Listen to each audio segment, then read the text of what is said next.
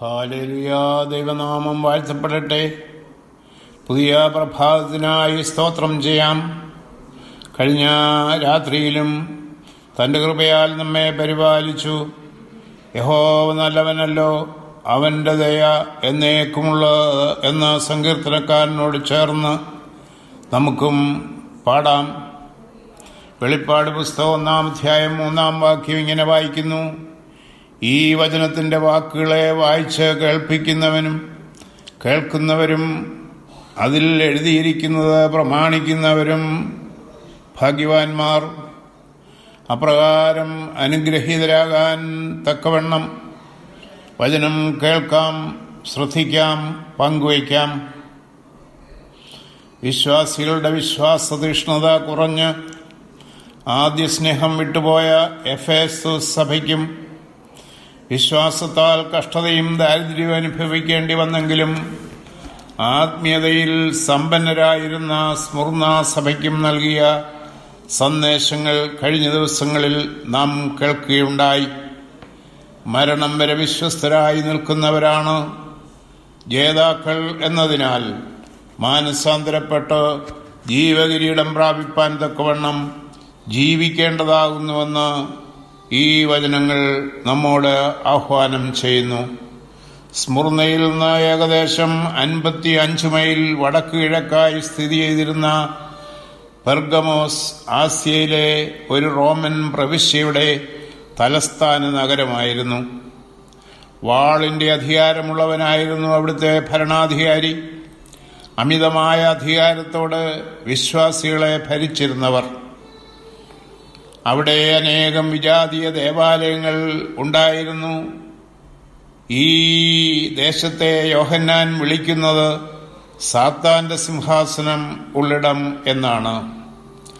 Roman വാളിനെതിരെ, രാഷ്ട്രീയ ശക്തിക്കെതിരെ ആ ശക്തിയുടെ തനിരൂപം വെളിവാക്കാൻ കഴിയുന്ന വചനത്തിൻ്റെ ഇരുവായ്ത്തല ഉള്ള വാൾ ആണ് അരുളി ചെയ്യുന്നത്.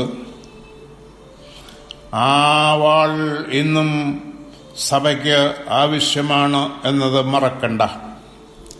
നമ്മുടെ ഇടയിലുള്ള സാമൂഹ്യ തിന്മകളെ തിരിച്ചറിഞ്ഞ് അതിനോട് പ്രതികരിക്കാനുള്ള ആ വാൾ പിടിക്കുന്നവരാകണം നമ്മൾ.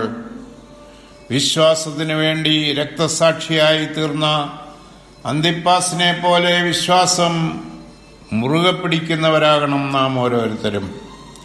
പെർഗമോസ് സഭ ദൈവവിശ്വാസം മുറുകെ പിടിച്ചെങ്കിലും സമൂഹത്തിലെ അന്ധവിശ്വാസങ്ങളോട് പൊരുത്തപ്പെട്ടു പോകുന്ന കുറ്റം അവരിൽ കാണുന്നു.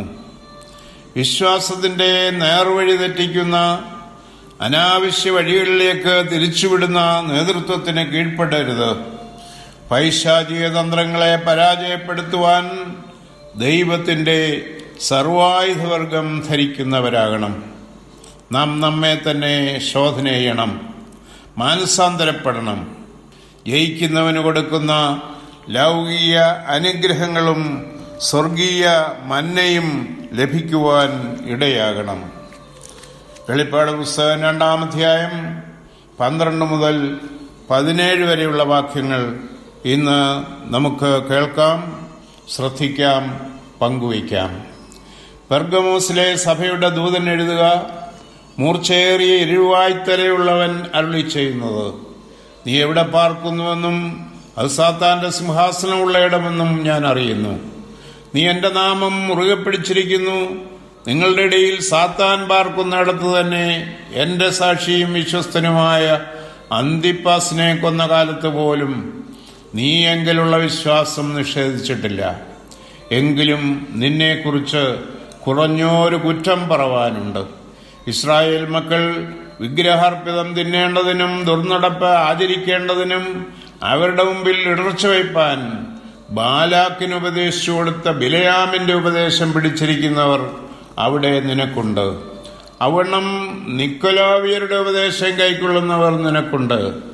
ആകയാൽ മാനസാന്തരപ്പെടുക, അല്ലാഞ്ഞാൽ ഞാൻ വേഗത്തിൽ വന്ന് എൻ്റെ വായിലെ വാളുകൊണ്ട് അവരോട് പോരാടും. ആത്മാവ് സഭകളോട് പറയുന്നത് എന്തെന്ന് ചെവിയുള്ളവൻ കേൾക്കട്ടെ.